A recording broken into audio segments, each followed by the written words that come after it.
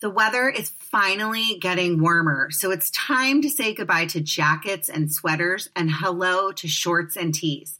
I wanted to update my wardrobe for the long haul without spending a fortune. Luckily, I found Quince. Now I've got a lineup of timeless pieces that keep me looking effortlessly chic year after year, like premium European linen dresses, blouses, and shorts from $30. Washable silk tops, timeless 14-karat gold jewelry, and so much more. The best part? All Quince items are priced 50 to 80% less than similar brands. By partnering directly with top factories, Quince cuts out the cost like the middleman that passes the savings on to us. And Quince only works with factories that use safe, ethical, and responsible manufacturing practices and premium fabrics and finishes. I love that. I am so excited. I have 2 gorgeous, lightweight cashmere sweaters coming my way, one camel, one heather gray. I cannot wait to wear them in the warmer months when it's chilly in LA. Throwing them over my shoulders, going to look so cute. Can't wait. Get warm weather ready with Quince. Go to quince.com/judgingmegan for free shipping on your order and 365-day returns. That's QUINCE.com/judgingmegan to get free shipping and 365-day returns. Quince.com/judgingmegan. And now back to the podcast. Save big money when you start your next project today at Menards. Check out our great selection of garage and utility lighting options. In stock, ready to take home today. We carry everything to help you illuminate whatever project you're working on. Shop garage and utility lighting products in store at your nearest Menards. You can also view all of our entire selection of lighting options today on Menards.com. Save big money at Menards. Hi, everybody. You are listening to Judging Megan with your host, Megan Judge. I usually like to start out the podcast with a funny, lighter story before I go into the real stuff. And maybe it's fitting that I have the guest on today that I'm going to introduce in a minute. But I would like to, because this podcast will be coming out on the 20th anniversary of the passing of my best friend, Julie, who I talk about a lot. I just would like to kind of bring up a happy memory about Julie. I know a lot of my listeners, are going through some sort of loss, or they reach out to me and talk about grief. And it's fitting that we have the guests coming on that we can address that as well. But, something that I talk about a lot is Julie's smile. She had the biggest smile in the whole world. And I've been thinking about her a lot lately. And I just want to remember her by her smile and the happiness and joy that she brought to my life. And although it was cut short, I always say, and I'm sorry if I'm already getting emotional, Suzanne, but I always say how lucky I am that even though I had her for, my teens and my 20s, it was the happiest time and the best friendship I've ever had in my life. We've all been put here for a reason, and we all deserve acceptance. Judging Megan with Megan Judge. I'm a trauma survivor from a really young age, and I have been diagnosed with complex PTSD in the past few years. I've been surrounded by death and abuse much of my life. I've been dragged through the mud and have been to the point of not wanting to go on anymore. Through my interviews with other survivors, I've learned that there is a way out. From recovering to surviving and thriving, we all have the strength to come out the other side. You are listening to Judging Megan. And I'm going to start there. I would like to introduce my guest, Suzanne Anderson. Suzanne is a psychologist. She is an author and she is a coach. And her new book is out. It is called You Make Your Path by Walking, a transformational field guide through trauma and loss. Hi, Suzanne. Welcome to the podcast. Hi, Megan. Thank you. Good to be here. And can I just ask when Julie left this world? Well, I love that you're asking this because I like to be interviewed. Just like it's a two-way street, Suzanne. Julie left this world 20 years ago in April, beginning of April, and she died very tragically. They gave her an epidural, and the tubes weren't connected, and she was giving birth to my godson Logan, and she basically got meningitis, and her brain swelled, and I had to get on an airplane, and they took her off of life support a few days later. So I flew all the way across the country to say goodbye. And she's my angel. She's with me all the time. So yes, that's how she passed. It was pretty awful. Yeah, and I think what you're speaking to, and I'm sure I'll speak to right now, but is just how those people that have touched your life so profoundly, which obviously she did, and that you feel her now, and your heart was broken open then, and it still opens now when you think of her. And I like that we're starting with that kind of opening. And I talk a lot about, and I talk about this on the podcast, that I believe in soulmates, not just being lovers. They can be friends. I think that certain souls are brought together on this planet. I met Julie the very day after I lost my dad. And so we truly we had this unbreakable bond and friendship. And I believe she's a soulmate of mine, and I believe I'm very spiritual, and I believe she's looking over me and she's with me, not every day, but she's checks in a lot. And that's what I believe. So let's get to you. I would love to start with kind of like, tell me about where you're from. I know we're going to be getting into your story, but I like my audience to know who I'm talking to, what their background is, kind of where they're from, where they grew up. Yeah. I was born in Toronto, in Canada, and grew up sort of between Toronto, then on the east coast of Canada and New Brunswick, which is right next to Maine, in the Maritime provinces, and then went back to university in Ontario and ended up living in Ontario and Toronto for many years in my consulting practice. At that time, I was a management consultant. And then moved to Europe. So lived in Paris. I was actually going back and forth between Toronto and Paris for a long time, working both sides of the ocean. And it just made more sense to be based in Paris. And then lived there for many years.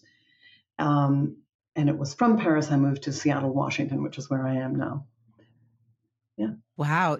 Are you fluent in French? I always have to ask people that. Yeah, I am, and also speak Italian as a. Yeah.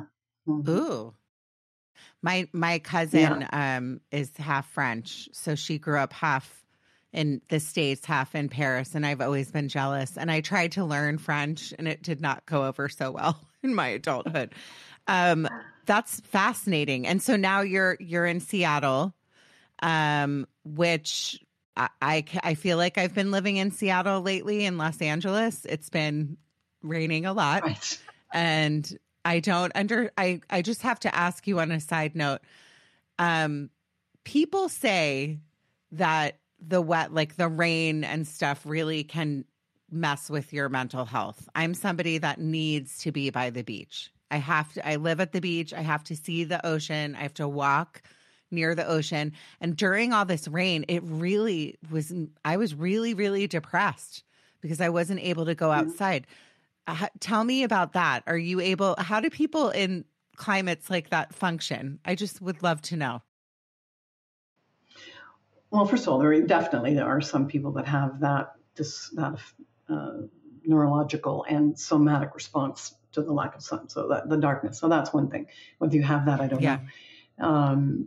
Personally, I really like the cycles and the seasons. It works for me completely. I could never live in California, for example, or in Mexico or somewhere where it would just sun all the time. I like to go to sun, but I enjoy the way the weather changing shifts me. And I think because I'm also, I'm an outgoing kind of person, it helps for me to go in to do the writing and the kind of reflecting and meditations that I do. So this climate, I really don't, the Pacific Northwest for me as a Canadian is so right. Like it sort of feels almost Canadian, and the people are sort of a little bit like that.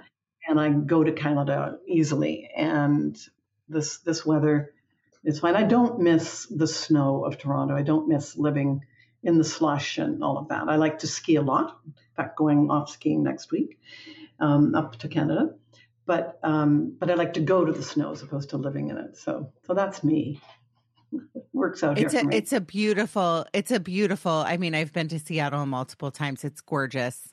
I had to ask that because so many of my friends were spoiled. Although if you love seasons and that's something that you prefer, I mean, I grew up on the East Coast, so I was used to the seasons. You couldn't pay me to go back. I just want it to be Groundhog Day every day and sunny. But I just had to ask that because I've always we really needed this rain in California because we were in such a severe drought on the West Coast. So it's very much needed. But I just found myself really having a hard time with it. So tell me, once you landed in Seattle, tell me a little bit about like your life, your adult life, what you do, and how you became a psychologist. Let's go there. Well, it kind of connects, I think, to the second book that I'll talk about here. But when I was in Europe, I had already begun to see in the consulting that I was doing, which was leadership consulting with Fortune 100 companies. So mostly in the C-suite of that world. And I was noticing, and the women who were at that level, who I was working with the executives to actually shift, this was in the 90s, from this more command and control, bureaucratic structures, all of that. The women were the most resistant, and it was a complete shock to me. I actually thought they'd be so happy to see me. First of all, weren't that many women consultants working at that level, and they weren't, and they were very resistant to making the changes that later I would say I came to understand as a more feminine way of being, sharing power, collaboration, communication horizontally, not just vertically, and all of this. But at the same time as I was experiencing that in my professional life, I went to Bali, where my sister lived at the time. I'd had a long time spiritual practice since I was very young, actually since about 18. But in Bali, I had a profound, we could say, awakening in a meditation. This energy, light, bliss, I call it the sort of bliss wake-up call happened. And I was just consumed. The eye fell away for one thing, and I was just in this beautiful field of Shakti, of love, energy. And it lasted for about 2 days. And when I came out of it, and I was reorganizing myself around, who am I and who is this self, I remembered that I'd received this kind of inquiry in the midst of it, of the experience of, will you help to midwife the divine feminine on earth? That was the question. And every cell in my body said yes. I mean, my mind was not online at all, so I had I wasn't making a yes decision. But when I kind of remembered this afterwards, and I had said yes to this, and then it was like, well, what is that? Like, what is that? I don't know. I'd been in a more guru-centric meditation, spiritual tradition, so I really didn't even know what it meant. And I came back to Paris, and really within probably 2 months, I'd left the consulting firm that I was part of, and I kind of stepped into that yes. I opened a private practice in Paris, and it was full in a minute of women. There were just so many women kind of up against the limitations of the masculine model of wholeness and suffering, but not knowing how to make the next move without giving everything up. And honestly, I didn't know either, but I was on this path to find it out. I felt like I was like one step ahead of my clients. So, so then my then husband had the opportunity to launch a software company in Seattle, and we decided, we came out and kind of had a good feeling about it all. And I realized just from the year I'd been doing the coaching that I was going to need to go a little deeper. I was going to have to understand more about women in development if I was really going to do this work. Like, I didn't really know enough. So when we moved then to Seattle, which brings me to that question, then I went back to graduate school and studied women's development. That was my my focus in psychology, to really understand what would it be for women to wake up to the next level of wholeness if it isn't inside the masculine model of wholeness. And then that led to the programs that I started to do, and which I put very early on in universities here, because I wanted the work to be mainstream and not the research to be somewhere like right in the center of the academic milieu. Can I interrupt you for 1 second? I think what you're saying is so important. And so you were doing most of this work in the 90s. Is that what you said? I just want to confirm. Yeah. Okay.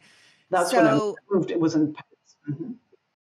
Okay. So what I find fascinating about this, and I can say this because I worked in corporate America for about 15 years, and I watched how women treated other women, and how it was still the masculine model of, I would have an idea in a meeting and then it would be shot down.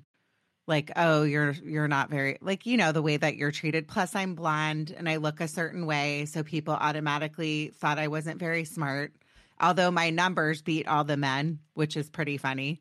But it was the women that I noticed were never supporting each other. It was like, and I talk about this a lot, how women treat other women. Bullying, the mean girl stuff never ends. In fact, I have a book that's out right now, and I'll talk about it at the end, where I do talk about the mean girl stuff a little bit in the chapter. But I'm curious to know, just briefly, because I know we're going to go into your book that's out now, what you say to women and what you were saying to women to kind of overcome that masculine model. Because like I said, it's like I would have an idea, and then 5 minutes later I'd be shot down, and the very next day a man would come in with the same idea, and everyone would praise it. But I was treated like I was stupid and dismissed. So I'm assuming you must have dealt with that. You deal with that quite a bit, correct? For sure. Yeah. Yeah. Well, you've said a few things in here. One is you talk about the phenomenon of women not supporting one another or being competitive with one another. So just start to say something about that, which is, it's a phenomenon. I actually call it kill the queen. And it's basically very hard for, just in our evolutionary journey, that sort of, there's a limited resource of the male or power or whatever, and I have to get it for myself or I will not have it, and for my family. So there's something really in the hardwiring we have to work with around what it is for us to be able to really celebrate the genius and beauty and power of another woman. And that can't happen until we find it here. And so that move to really be actually connected to the ground of our own sufficiency is the deep work that I do. So that means that, and this comes around to the other question. Well, what I figured out very early on in the first few years of doing the research was that this unfolding for women wasn't about new behavioral changes. They just teaching conflict management skills, let's say, or how to be more powerful when a powerful man spoke up and then their voice was cut off, for example. Like, there is value in those skills and those capacities, actually. But if at the core, the operating system is based on the hardwiring of your childhood, where you learned that when you had a strong voice, or when you had anger, or when you did stick your hand up, you got in trouble, then that's a deeper piece of work to do. And it has to be done down in the unconscious, actually, and in the body. So my work was really to find out how then can we work with what's under the waterline that is really holding women hostage here. And that was the work that I was doing, and we did for 10 years, and we figured out this pathway we call the developmental pathway, because it became clear that women are actually, it's almost like we're trying to become the next level of what it is to be human. I mean, really fully a full human, bringing all of our feminine and masculine together. And we figured that out after 10 years of the back and forth of research. And we had the manuscript written, and we were ready. This was the end of 2012 to bring it out in the world. And then on January 3rd, 2013, my husband took his life. And that trajectory of what looked like we were going up and out took me down and in first.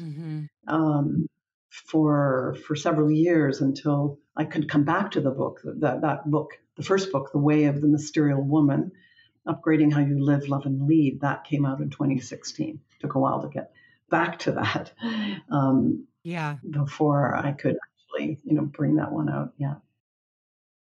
I talk a lot about, which I addressed before we started recording, and I obviously knew your story, and I am so sorry to hear that.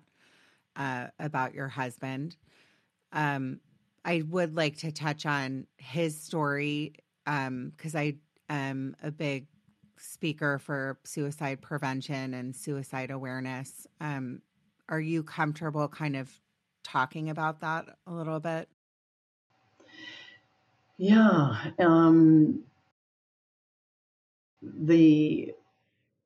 There always, I've come to discover, I think, in the conversation around suicide, there are different ways people hold that experience. I have a worldview that would say we have the right, or let's say free will, to come in this world when we come in and go out when we go out. So I think that I acknowledge that for him, this was how he chose to go out. But the shock of that choice was profound for me and for everyone around him. So some people, when they make that choice, they have been depressed for some time, or there's been some obvious kind of indication that life is hard, and this is one of those options. For David, he was a phenomenal man. I mean, an amazing, loving, kind, very spiritually awake, I would say, being. He meditated at this long kind of non-dual meditation practice, and had built an incredible life in Seattle. He ran an Indonesian antique business, and had brought incredible buildings over from Indonesia, antique homes, and our property was like, people would say, it felt like walking into Bali. It was an amazing place that we lived on, this beautiful estate on Vashon Island. And I was not involved in his business. It had been going long before we met. We met each other and came into each other's lives toward the end of our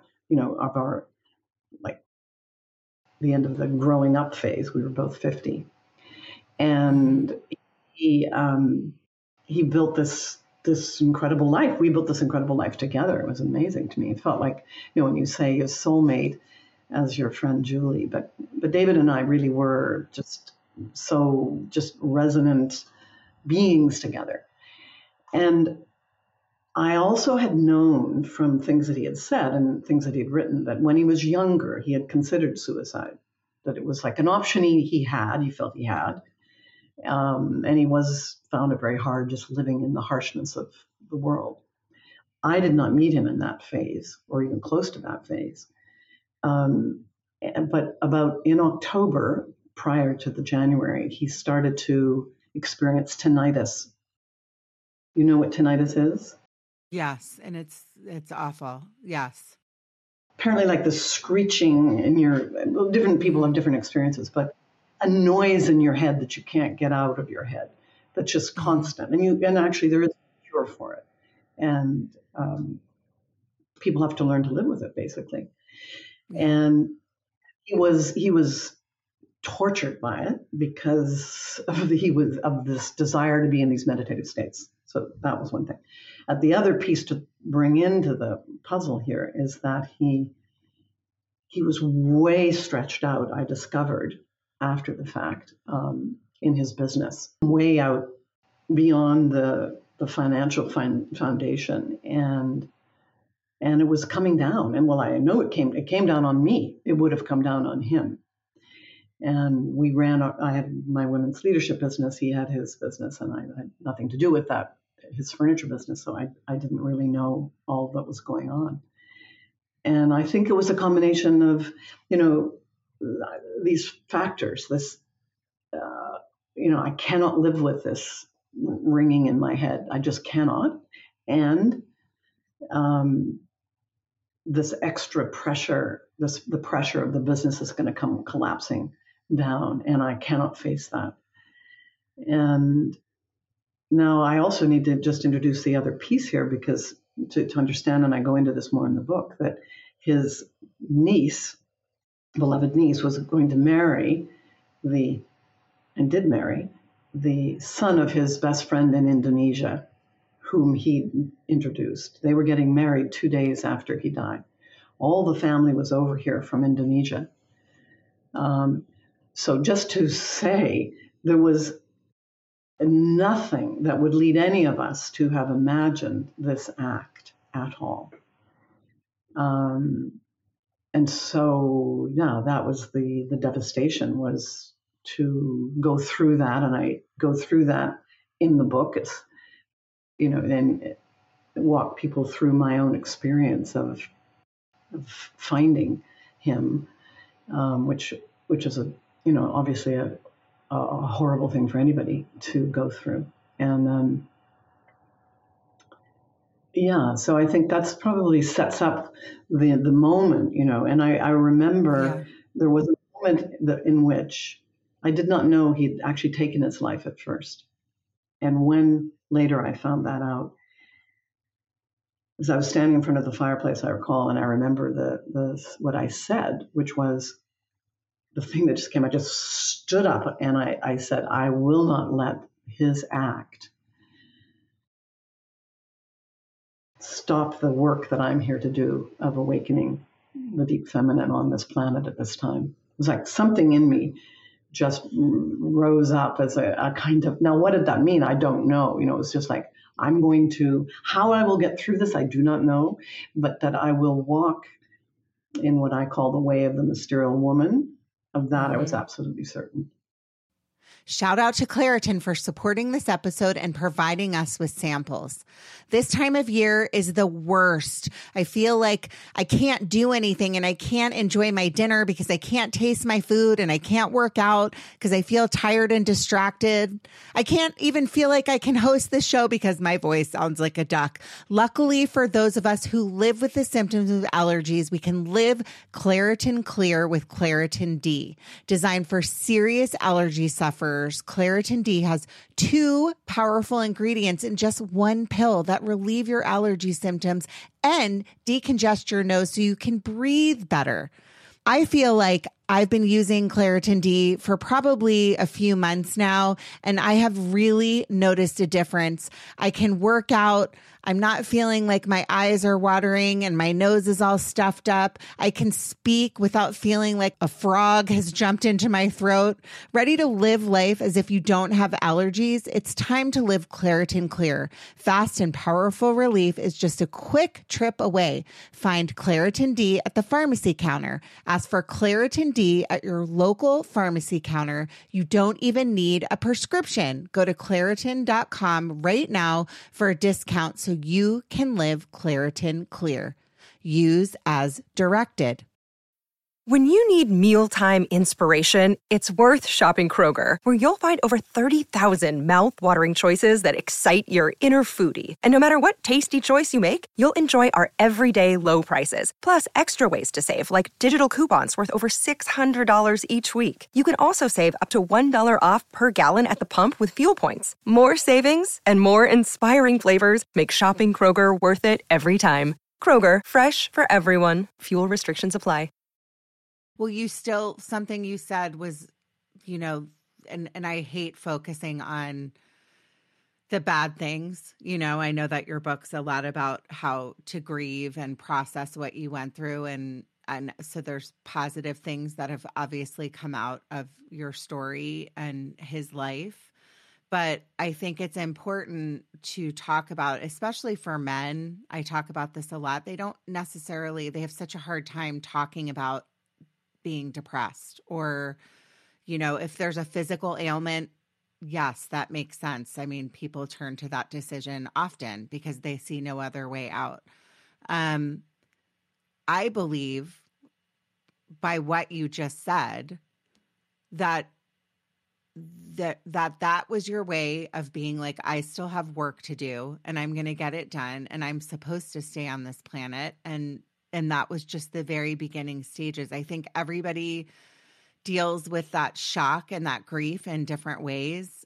Suicide is very hard for the people that are left on the planet are the ones that are just devastated by that. I call it right. The suicide swamp. I had to work with that. By the way, let me just say that declaration I made was like a stake in the ground. And then I descend, then there was the descent required. So that was just something that rose up in me. Many, many, many years later, I could see why it was almost like, being on belay in a climbing situation where you've got to anchor yourself to something in the upper world, but you're going to go down. Now, in the work that I did with women, and I still do, we work with the myth of Persephone and Demeter, where Persephone is grabbed and taken into Hades. We actually do a ritual around acknowledging what it is to go into the embodied world. So I knew something about descent, but, I went somewhere I'd never gone before, obviously, with this. But I felt I was somewhat equipped because of all the work I had done, but that I would then be growing capacities I couldn't even have imagined at that time. And one of the early things for me was to not be sucked into the suicide swamp. So that is what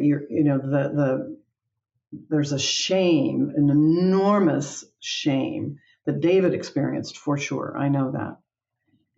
And he couldn't face that shame. He couldn't live with that shame, which, that is the heartbreaking thing for all of us. And for anyone who's on the surviving end is, of course, you could have lived with that shame and I could have been there to help you live with that shame. And actually, it could have been a gateway to grow up more, to become more whole, to actually be able to face that. You couldn't do it alone. You'd have to find someone to do it with. And of course, I had to do that. And I had a lot of people that helped me because, like, for example, just in the most basic way, we lived in a small town. We were very well known. And this impacted and hit the whole town.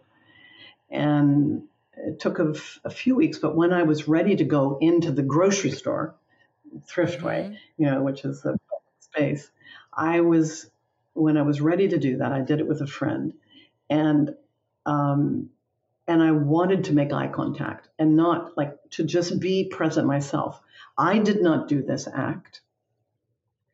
I am not responsible for this act, and I can. It was like, that's the title of my second book is You Make Your Path by Walking. It's like you do have to walk when you're ready, one step at a time, on the ground that will shape where you actually go. And choosing not to attach to the shame was really important for me. Not that I did not feel it. I did feel it, but it was not mine to attach to. Do you almost feel like too, it's like, and I'm going to ask you this because I have a friend that's going through this right now, lost a family member very recently to suicide. The shame and the grief, but also just the judgment. What would you say to somebody that's newly in this place that you found yourself in? And I know you talk about this in the book, but if you could just kind of briefly talk about that. Well, probably the first thing is having a resonant community of friends around you that are holding you in a loving way to find a ground in your own heart field. So like you would be probably one of those friends for her where you can, somewhere where she can be, this friend can be male or female, and be held by loving friends. So that's really important because the judgment of others is going to be there. And it's a lot to hold on your own that you didn't cause this. I mean, that is, this friend you have to work your way through this. And I was very determined from the beginning not to do a spiritual bypass on this. People are judgmental. That's how it goes. And you don't have to accept those projections though, but that will be very hard to do on your own without and I had this beautiful community of women friends and of my family and really being held and his family who I brought in also a close around. That's a really important thing. One thing I say, one of the early rituals I described in the book is a ritual I did for all of the people close around the earthquake, basically. Because one of the hardest things is we don't give ourselves permission to have the feelings we have. That's a hard thing. And we don't do it with others. So however your friend might be able to be really genuinely present to their experiences, like this is what I'm feeling right now. And then you being able to hold, okay, well, let's see what's true about that right now. Let's see about, yes, you have to work your way through. I wish I was home that morning. I wish I hadn't gone to work that day. I have to work my way through that. That was what I did. And it was when I was gone that David chose to do this. I could have stayed home, but I didn't stay home. That is not what actually happened. I made the right choice for me in that moment that felt correct. So I think those are the reckoning happens in I make my path by walking, and then the next day there's somebody else who says something, and you have to find your way back again to your own center. Do you think that this book, like you talk about what it means to move through grief, can you tell me a little bit about that? Because I think that everybody deals with grief in different ways, and it seems to me, and I mean, just the climate and where we are in the world right now, this is so relevant. I mean, there's so much loss and depression, and our suicide rates are astronomically high, especially in youth and teens and trans and gay. What are some of the things that you talk about in the book? I know you talk about what it means to move through grief. Can you kind of briefly talk about that? Well, I think what you're speaking to also just in terms of the rise in numbers right now, both depression and anxiety. Just to say, I think it has something to do with the enormous alienation so many people are feeling right now, that we do not feel connected and that we belong. That's why I just come back again to say, the quality that is not true. It's not true that we are this isolated little billiard ball pinging around the universe. We are part of this incredible web of life. But when in the world that we're in right now, we often don't feel that. So sometimes it just takes the one reaching out move, the being willing to move toward. But to come to the notion of grief, I do think everyone goes through grief differently, and so it should be. The main thing from my experience is to learn to be with the waves when they rise. So grief, like actually all the emotions, the way that we're sort of set up in our human mechanism, is that the emotions rise and they fall, they move. They're more like an ocean. They're not actually static. The issue is more that we tend to hold on to them when they're moving. Either we want to forever feel happy and joy, or the grief rises and we're afraid it's going to get worse, so we just attach to it, try to keep it at least here because we don't want it to go there. But it is actually a wave. And this is something I teach and I do with women, because this is learning how to use this mechanism is key. So when a wave moves, grief, and it can be triggered in many strange ways, as I'm sure you know, when you're just coming out of a trauma or loss. It could be this strange thing of a man walking down a street holding the hand of his love, something simple, and all of a sudden the wave it'll remind you of how you walked with, your partner or whatever. So then what I learned to do was to move with the wave, to let it move me. If I was somewhere where I could do that. And sometimes the wave is bigger than we can hold. And that's, again, where we need the friend, because literally our nervous systems can't quite hold that. And we need the base, the energetic base of other. So I had a little team of women that were just on call that I could call when the wave would come and I couldn't hold it or be with it. But if I could be with it, then, and let it go all the way through, I would arrive somewhere actually quite open, my heart open, and released from something. Like the wave actually was cleansing for me. And it certainly is true, and I'm sure you know this too, that grief opened my heart to the world. That for sure. The breaking of my own heart broke me into connection with others in a way, and to the natural world, to everything. So it's like grief is the great. You're making me emotional, because I think that's such a beautiful analogy, a wave, the wave, because it is so true. When I'm very open about talking about my own struggles. And when I found myself in the darkest place of being in like a constant struggle with suicidal ideations and not being able to snap out of it, and then to get to a place where I was like, okay, like I can do this. I'm going to keep doing it. And believe me, like I still struggle, like we all do. That's part of life.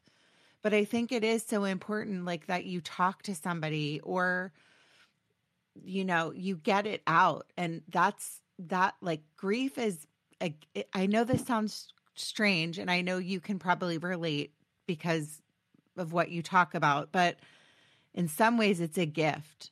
So the pain that I've gone through in my life with all the loss of my dad and my sister and Julie and the mean girl gang up stuff and just being so alienated, it changed me into a better human being.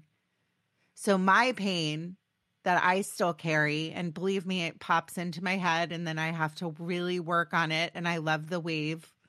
I'm riding that wave right now. It is a gift. It's a gift of being empathetic. It's the gift of being able to talk to other people and really try to acknowledge grief and loss and what we're all going to go through inevitably in life. And we're all going to be riding that wave, and some are going to be crashed on the shore, and Right. then the wave's over, and then the cycle starts up again. But I really think it's beautiful that you talk about that and how It can also, in some, Megan, I'm just go going to ahead. add, it can also be, and I have in the back of the book as a resource, a guide to working with the waves. But it could also be fear. It could be any of the major emotions, right? It could also be anger. It can also be joy. Mm-hmm. For example, I know for myself when there would be moments of joy, like happiness, just simple happiness, sitting with the friends, laughing about something. I would really soak it in, like let every cell of my body take that joy in because I knew I was going to go down again. And Yeah. sometimes it's hard for people. I know after something like this, there's a feeling of I can't. Happiness is is a sacrilege. If I experience joy or happiness, it must mean that loss didn't matter, or it must be a way that I'm not honoring that person or what their loss. Yeah. But it isn't actually so. In my experience, it is the grief is real, but it's not the place. It's not actually healthy to be, and it won't if we let the waves move. We won't be in that deep sea diving 24/7.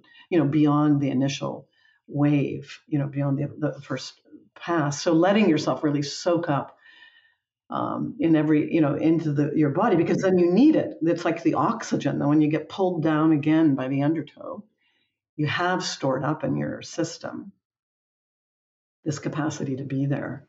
You can remember, it's almost like you can remember like, I'll give you an example. So when I lost Julie, I was in a car the next day. I don't even remember. I mean, a lot of that period is a blur, but I happened to be in a car with her mom and like, I think my friend Kara and maybe my friend Carter. There were a few of us in the car, and I remember telling a story, like trying to be funny and trying to like tell a funny story about Julie and a memory about Julie. I was also in complete shock at the time, because it happened so quickly. But I do remember that. And I remember looking back on that period and feeling so guilty because I could see her mom sitting in the front seat, just in shock, looking out the window. And my intention was to tell the story to bring light or something. I didn't know. I don't think we know the right things to say or do.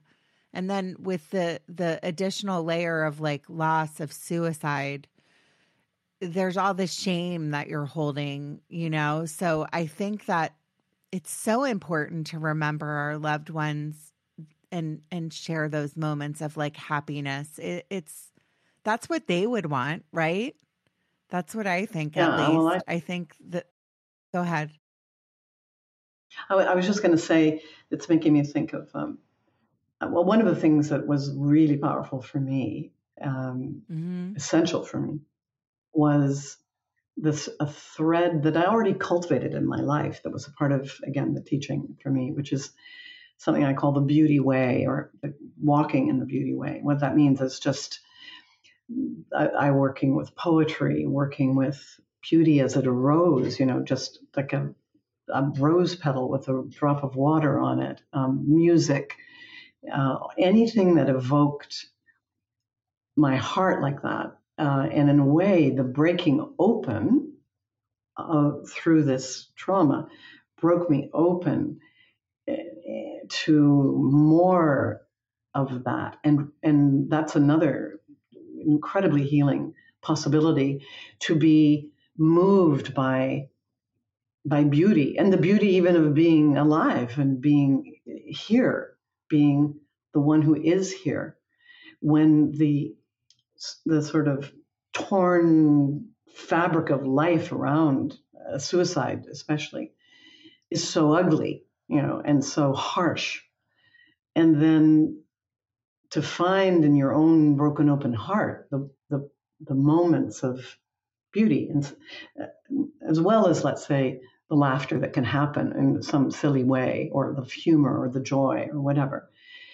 But I'd say that would be another thing that was very powerful for me. I'm actually on my webpage, on the book's webpage, which is on my webpage. I haven't put it up yet, but I'm going to put up my resource list of poems, because that was so key for me. I mean, there were poems I used right away that were like the guiding light for me. And then there were poems that I used as things went on, because poetry, again, can speak to the unconscious and the conscious mind. And that's the biggest thing when you're going through something like this.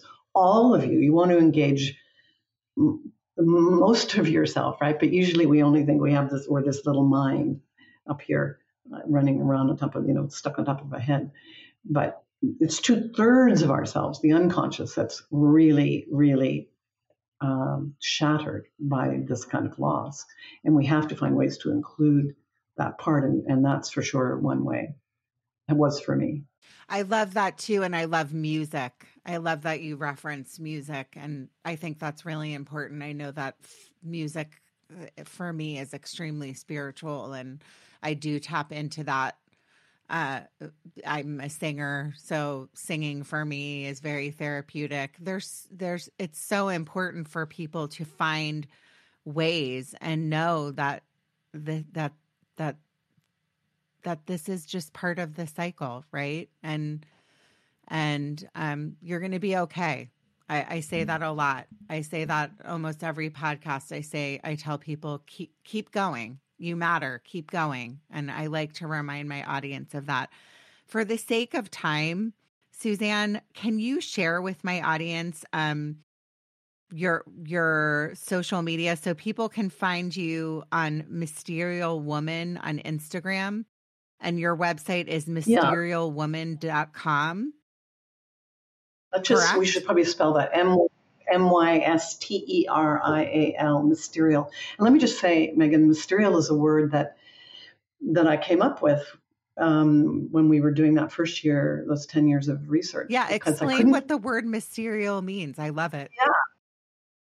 It's a word I created, bringing together two words, mystery and medial, because we were starting to see these incredible capacities coming online in women that we were working with, these new ways of being, and there was no word to describe it. And mystery being this ability to really be with uncertainty, to walk with the not knowing, not as a horror and terror, but as actually a place of possibility for the new, the sort of, to be a woman on the edge of evolution. You certainly need that ability to be in the mystery. And then medial is a word that means that kind of finding the middle way, or finding how to stay in the middle in our lives. So for us, that also has to do with the awakening of the feminine and the masculine and how they come together. So that's what mysterial represents. I love that. That's my new favorite word. I might steal it. Suzanne. Suzanne, it was so lovely to meet you, and I truly hope that my audience touches base with you, goes to your website, connects with you on Instagram, and gets your book. This has been an honor and a pleasure to have you on. In closing, everyone, really quickly, I forgot to talk about this in the beginning. If you're watching this on YouTube, the book, Her Badass Story 3, you can purchase that on my website right now, judgingmegan.com. And you can read my chapter that's out right now, and you can also get it on Amazon. And I think it's so fitting that we're talking about women and, how strong we are and what a gift it is to be a woman, I believe, and that we as people need to support each other. And I learned so much from you, and I think there's a reason why I talked to you today, because I needed to hear some of the things you said, especially the references of the waves. I really loved that. So, Suzanne, thank you so much. Everyone, remember, be happy by making other people happy. Thanks, Suzanne. Judging Megan with Megan Judge.